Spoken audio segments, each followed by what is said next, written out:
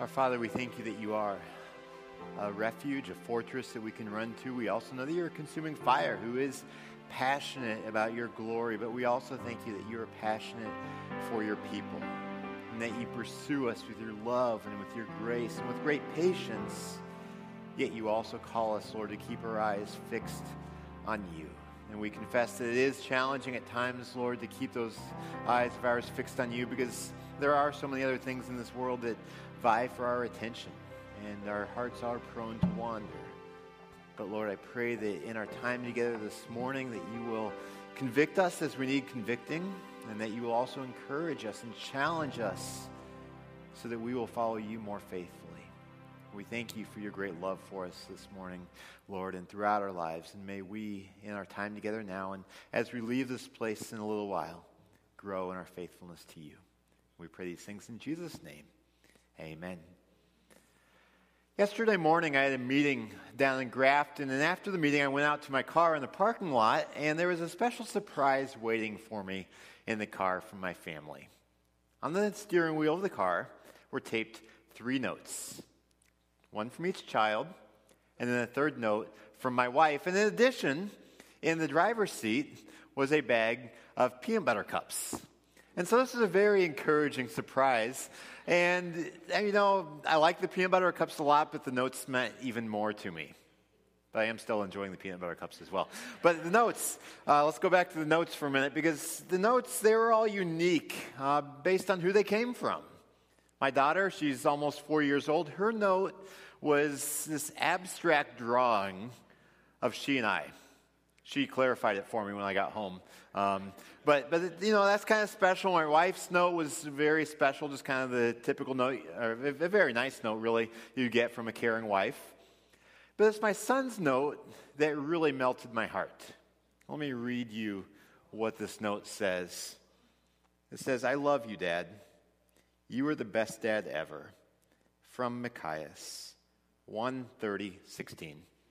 You know, he's in that phase where he likes to write the date on everything right now. But, you know, these words, I love you, they are some of the most powerful words in the entire world. And, you know, like I said, this melted my heart because, especially coming from Machias, this is especially powerful because, you know, Machias' relationship with me has not always been the greatest. He's been, for quite a while, dealing with some challenges related to early childhood trauma before he came into our family. And a big part of the result of this is that he really struggled to relate to me as his father. And for a long time, he really struggled to give or to receive affirmation or affection in his relationship with me. But thankfully, we've had a significant breakthrough in the last few months. And so things like this, just, you know, simply saying, I love you. And so much more than this, it's so encouraging to me as a father. Now, you think about the relationship between parents and children, and that relationship is to be one of love, one of closeness. And when there is not the love and closeness, it can be hard for everyone who is involved. Now, when we look at Scripture, we see that God is described as a heavenly Father. And this is very, very good news because regardless of the type of earthly parents that we have the confidence that God is a Father who will always be faithful to us and who will always love us.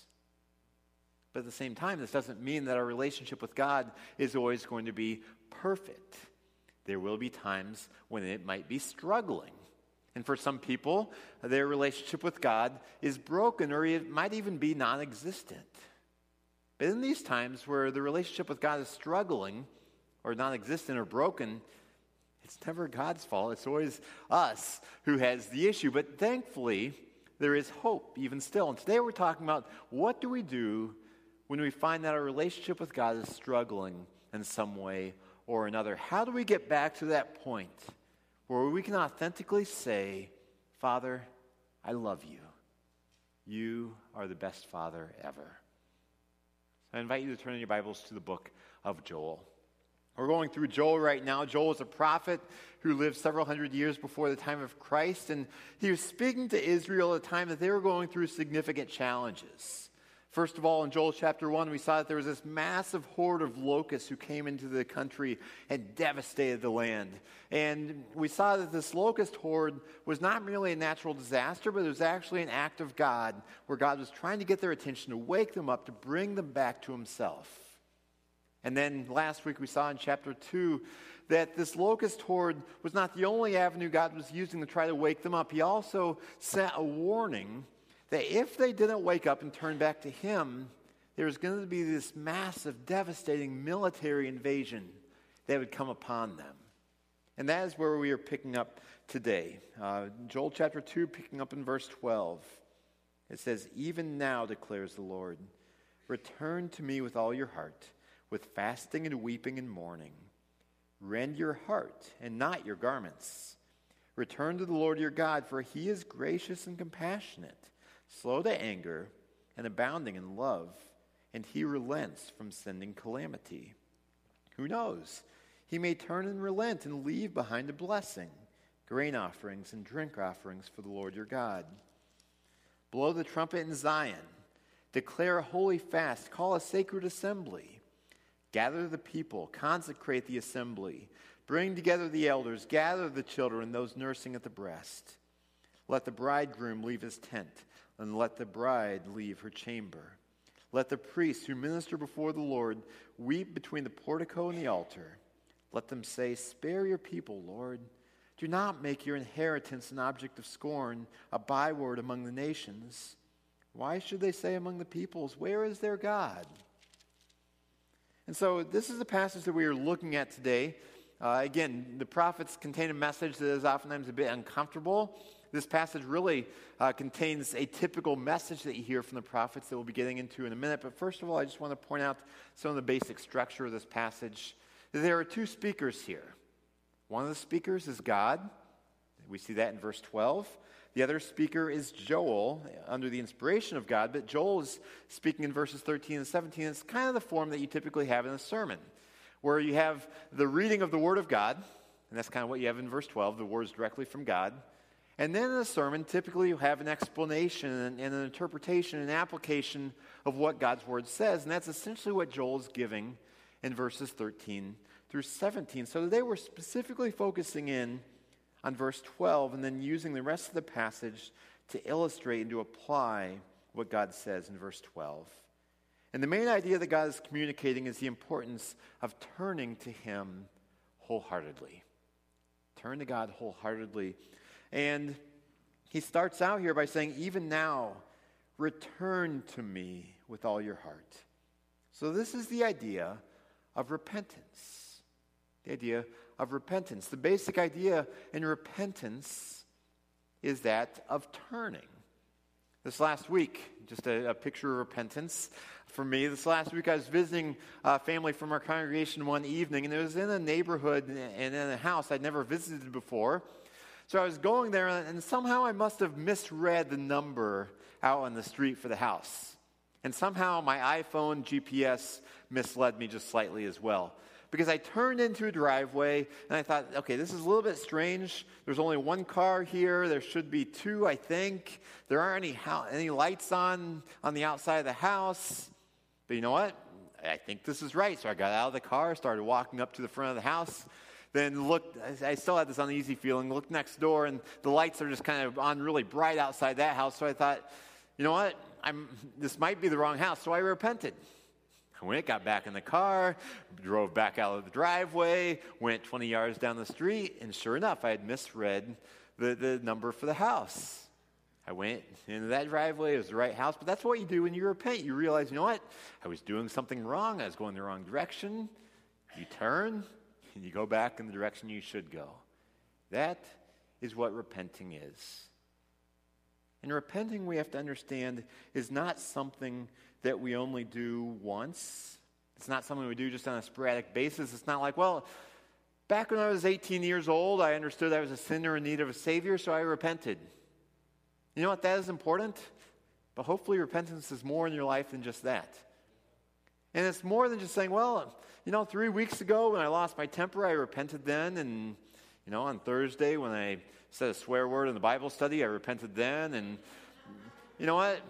Those are times to repent, but hopefully repentance is a lot more than that as well. I think of the words of Martin Luther. He was a reformer back in the 1500s. He really helped launch the Protestant Reformation when he nailed what's known as the 95 Theses to a door of a church in Wittenberg, Germany. And these 95 Theses were just 95 propositions that he wanted to see changed in the way the church was doing things. And the first proposition in the 95 Theses says this.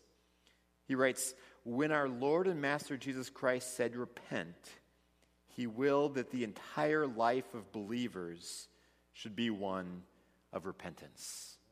The entire life, a moment-by-moment activity in our lives is one of repentance. It's not just something one time. It's not just sporadic. It's on a regular, ongoing basis in our lives. An intentional effort of aligning and realigning ourselves to God and His ways. And the problem for ancient Israel here is that repentance was not a part of their ongoing lifestyle.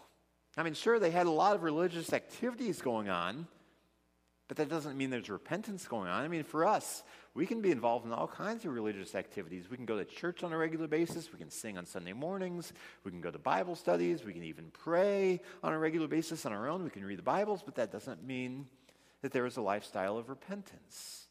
And the problem for the Israelites is that because they had gotten out of this lifestyle of repentance individually and really as a whole nation, that they had allowed sin in their lives to pile up to such a degree that they had strayed so far from God and from His ways that they were in dire need of a huge dose of repentance. And that is why God was sending these warnings to them over and over and over. And He says, even now, return to me with all your heart. This points to the importance of wholehearted devotion in our relationship with God. This wholehearted devotion is a theme throughout Scripture. I think of Deuteronomy chapter 6, which really contains the central verses of ancient Judaism. Deuteronomy 6, verses 4 and 5 says, "Hear, O Israel, the Lord our God, the Lord is one. Love the Lord your God with all your heart and with all your soul and with all your strength." The Israelites knew this as the Shema. Shema is a Hebrew word that means hear. So it's the first word of the verse, hear. It was the Shema, and they would repeat the Shema multiple times a day. It was ingrained in their minds from the earliest of ages. You fast forward many centuries. When Jesus was asked in His ministry, Matthew 22, Jesus, what is the greatest commandment of them all? He quoted the Shema. Love the Lord your God with all your heart, with all your soul, with all your mind. This is the first and the greatest commandment. And so we see that throughout Scripture there is this call to love God wholeheartedly with everything that we have. And this passion for loving God wholeheartedly is clear here in verse 13 of Joel 2 when it says, "Rend your heart and not your garments." Rend your heart, not your garments. This is a reference to a practice back in ancient Israel that when someone felt significant grief or anguish or sorrow or they got really, really bad news, they would symbolize that grief by grabbing a hold of their clothing and ripping it. Now, in our 21st century cultural context, I don't really understand that. It's not something I have a tendency to do. I value my clothing. I don't like shopping. I don't want to mess this clothing up. I wear it till it is completely falling apart, and I usually keep wearing it even still. If you see the jeans I wear at home, that's what it's like. I'm not a fan of ripping clothing, but that's what they did. That's their cultural context, that they would rip their clothing when they felt anguished. And God is saying through the prophet Joel, you know what? Don't only rip your garments here out of anguish. Rend your hearts. Let this break your heart. Let this grief over your sin seep that deep into your lives. Now, I think it's kind of funny that there's this traditional thing that parents sometimes do, that when their kids say a bad word, what do? They take soap, wash out their mouth. I don't know if that's done much anymore, but it's kind of ironic that when parents are doing that, they're doing something that's just addressing the superficial problem. Because the superficial problem is what's coming out of the mouth. The real problem is what's in the heart. So really what the kids need is not just a washing out of the mouth, but they need their heart to be cleansed. Because Jesus said, Matthew chapter 12, it's out of the overflow of the heart that the mouth speaks. Any type of sin that we have in our lives, even if it's manifested outwardly in our words or our actions, it ultimately originates in the heart. So we need a clean heart. And so when we come to this topic of repentance and turning back to God, we have to let the conviction of our sin seep down into our hearts. And the seriousness of the sin is seen in the rest of this passage. In the second half of verse 12, God is saying, return to me with all your heart, with fasting and weeping and mourning. These are activities that are done in a time of grieving when someone has lost a loved one. God is saying that's how serious this is. You have the same type of attitude you would have as if you lost a very close family member or friend. Grieve over your sin. And we see the same thing later in the passage when Joel says, blow the trumpet in Zion. Declare a holy fast, call a holy assembly, gather the people, consecrate the assembly, bring together the elders, gather the children, those nursing at the breast. Let the bridegroom leave his room, and the bride her chamber. Let the priests who minister before the Lord weep. And so this is a picture of the community coming together and mourning and grieving and repenting as a whole people. This is what Joel and God are calling them to.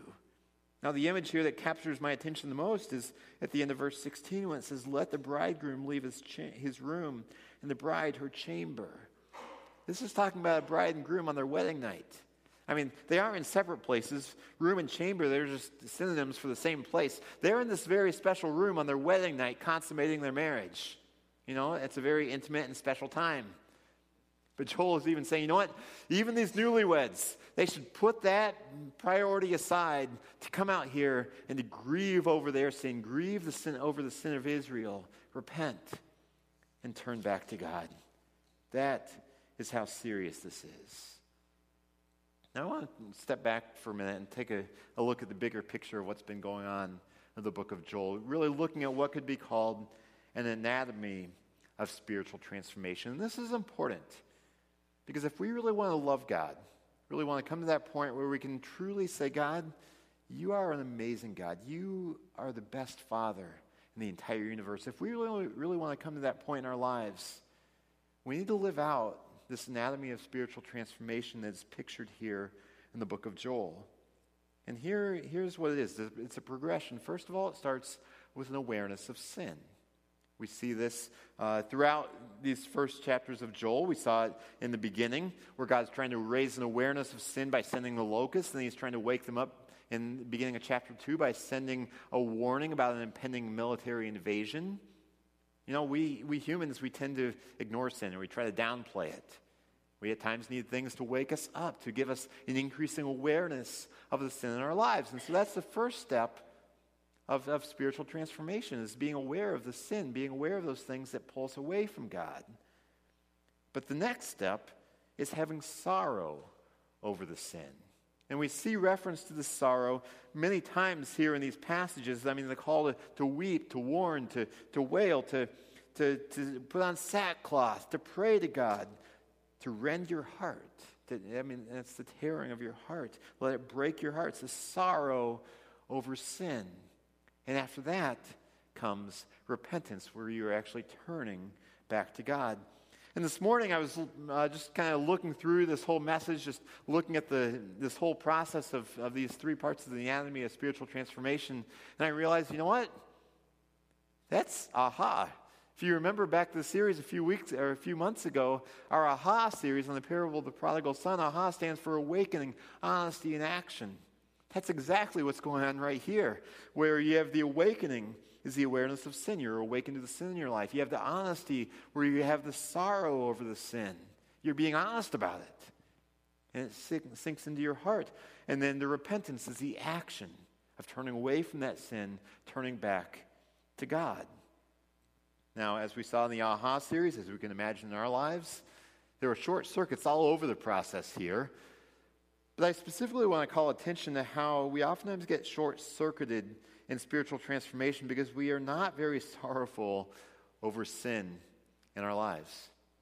And we just aren't. We struggle with that. And we might recognize it, but we like to get over it as quickly as possible, kind of downplay it. And we might be sorrowful over the results of our sin, but actually grieving over the sin itself and how it grieves God's heart and how it mars our relationship with Him. We sometimes don't have that type of grief. And it's hard to teach this. It's hard to live it out. I think of my children again. And, as parents, we're trying to teach them all kinds of things. One of the hardest things to teach them is to repent, to ask for forgiveness, to apologize. I mean, I could share stories from every single day over the last few months about trying to get our children to apologize, because you know what? Every day they're doing things to each other or to us or to other people where they need to apologize and repent. And, here's how it frequently goes. You have Tahila, my nearly 4-year-old daughter, and she does something that hurts her brother. And we try to get her attention. Tila, you need to apologize to him. So what's she doing? She's running to a different room. Apologize! That's her form of apology. While she's running, she's yelling, apologize. That's all. And so we get her, bring her back. Last night, I'm in the basement playing with him. She does something that hurts him. I'm trying to help her understand. You need to apologize, to repent, to ask for forgiveness. And there's a whole sequence that we go through with that, including, praying to God, asking Him for forgiveness, stuff like that. But, she's sitting there. At first, she's laughing after she hurts him. When I say you need to apologize, she's laughing. And I say, no, this is a big deal, and you need to take this seriously. And so then she starts, wah, wah, wah. I'm like, that's a fake cry. And then she starts laughing again, and she's, wah, wah, wah. And this is what it's like. But we don't outgrow this when we grow up. Oftentimes as adults, we still struggle to have sorrow over our sin. Like I said, we have sorrow over the consequences. We get embarrassed when we're found out in a sin. We don't like it when we stick our foot in our mouths. We don't like it when there are practical consequences, when we lose privileges, when people don't trust us as much. We don't like those things. But we struggle to really grieve over sin itself. Now, there is a fourth step in this anatomy of spiritual transformation that's not necessarily here in these passages, but I want to point it out, and it's the importance. After awareness of sin, sorrow over sin, and repentance, then it's following Jesus. It's that daily walk with Him. And, the first 3 steps in that process are a continual thing in our lives as well. But following Jesus, He said in Luke chapter 9, if anyone would come after me, they must deny themselves, take up their cross daily, and follow me. This following Him is the daily process of just prioritizing Him in our lives. But it does require an ongoing lifestyle of repentance. Now, I want to clarify something about repentance here. Some people, when they look at repentance, they view repentance as just a way of saying, God, I'm really, really, really, really, really sorry here. And we think that if we are sorry enough, then God will forgive us. We basically earn God's favor. We earn grace by being really, really, really sorry. But that's not what repentance is.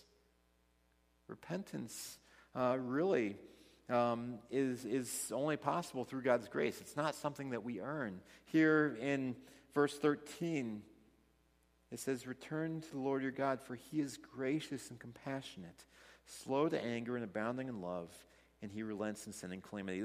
These phrases, he's gracious and compassionate, slow to anger, abounding in love, this is repeated throughout the Old Testament. We have to understand that God's grace is the only thing that makes restoration with Him possible through repentance. It's only by God's grace. Because you know what? We could say I'm sorry to God as much as we want. And we could literally fully mean it. But if God's not willing to take us back, there's not going to be restoration or reconciliation. So repentance depends on the grace of God that He extends to us. It really depends on the grace of God. I think about the cross. The cross is where we see the grace of God. I've said many times that if you ever doubt God's love for you, just look at the cross. Because, you may look at your circumstances and be wondering, God, why am I going through this right now? But look at the cross. That is a continual reminder for us of God's great love for us. But the cross is also a reminder of God's justice, God's holiness, and God's wrath. Because why did Jesus go to the cross? It was to satisfy the payment for our sins, to satisfy justice, to absorb the wrath that we deserve for our sins. So this shows this multifaceted nature of God, that he cannot be watered down to just mercy and love, but he's also holiness, justice, and wrath against sin. And we see that here in this passage. Verse 11 from last week, the Lord thunders at the head of his army. He's threatening this military invasion that he is orchestrating. Then the very next verse, even now, though, return to me with all your heart. So he invites us to come back to him. We have to take this seriously because he is a God of holiness, justice, and wrath, but he also offers us grace. And so what repentance is this opportunity to have a restored relationship with him. And one of the things that the gospel enables us to do through repentance is to really have that restored relationship, be made new, experience his love in fresh ways. And as we experience his love, then we will be less inclined to seek out other less legitimate things for our sense of well-being, security, identity. Because that's why we seek out sin in our lives so frequently. That's why we may lie to cover ourselves up, because we're ashamed. We don't want to be found out. But we don't have to cover anything up if we know that we already have the approval of God. Why do people seek self-soothing things through alcohol or through porn? It's because they have a hole in their heart in some manner or another that only God can fill. Every sin can be traced back to something in our heart that God wants to fill, but we're seeking fulfillment in some illegitimate way. What repentance does is bring us back to God. Now, I look at my relationship with Machias, and what was the transforming thing that really helped restore things there? And there were any number of different things, including prayer. We had a lot of people praying for us. But one of the other things I look at is swimming lessons. Our therapist recommended that Machias and I do parent-child swimming lessons where I'm in the water with him. And this is a great way for him to learn to trust me, where he has to trust me. He's liked swimming for a long time, but he always swims with a life jacket on or with floaties on. But in swimming lessons, he doesn't have that on. He has to depend on me, have skin-to-skin contact. And you know what? He went kicking and screaming and crying to that first swimming lesson. When he found out that it was only me going, he did not want to go. He was pushed out of his comfort zone. He did not like it at all. He was mad at me. But then about halfway through that first swimming lesson, I saw something begin to click in his mind. It was kind of like there was a turning in his mind where he realized, this is kind of nice. And then by the end, we're sitting there driving home, and he said, Dad, I'm really glad we came. And that was right around that time that the renewal in our relationship began. And this is what oftentimes happens in our lives, that we go kicking and screaming into something, that we don't like something that's going on in our life. Maybe we don't like some sin being revealed, but we have to have that turning point where we turn back to our Heavenly Father and say, God, I know I didn't like that for a while. I know it wasn't comfortable at all, but I needed that. And then in the process, through repentance, through dealing with our sin, through following him more and more faithfully, we will grow to that point where we say, God, I love you. God, you are what I desire. Sin, all those other things, those things are losing their luster in my mind because knowing you is so great. So my prayer for us is that we will be men and women who grow in saying, you know what, Father, we love you. You are the best Father ever. Let's pray. Our Father, you are the best Father ever. And we do confess that we so often stray from you. But I pray that you will be at work in our lives and in our hearts to renew us, to convict us of our sin, to give us a sorrow over sin in our life, to help us see the bankrupt nature of the sin that we look to for a sense of validation, approval, and hope. Lord, there are so many things, and sometimes it's even socially accepted things like pride or materialism or things like that. Lord, those things call for our attention, but they cannot fulfill us either. May we turn to Jesus, follow him faithfully through a daily lifestyle of repentance, and in doing so, experience the fullness of your love and grow in our love for you as well. We pray these things in Jesus' name. Amen.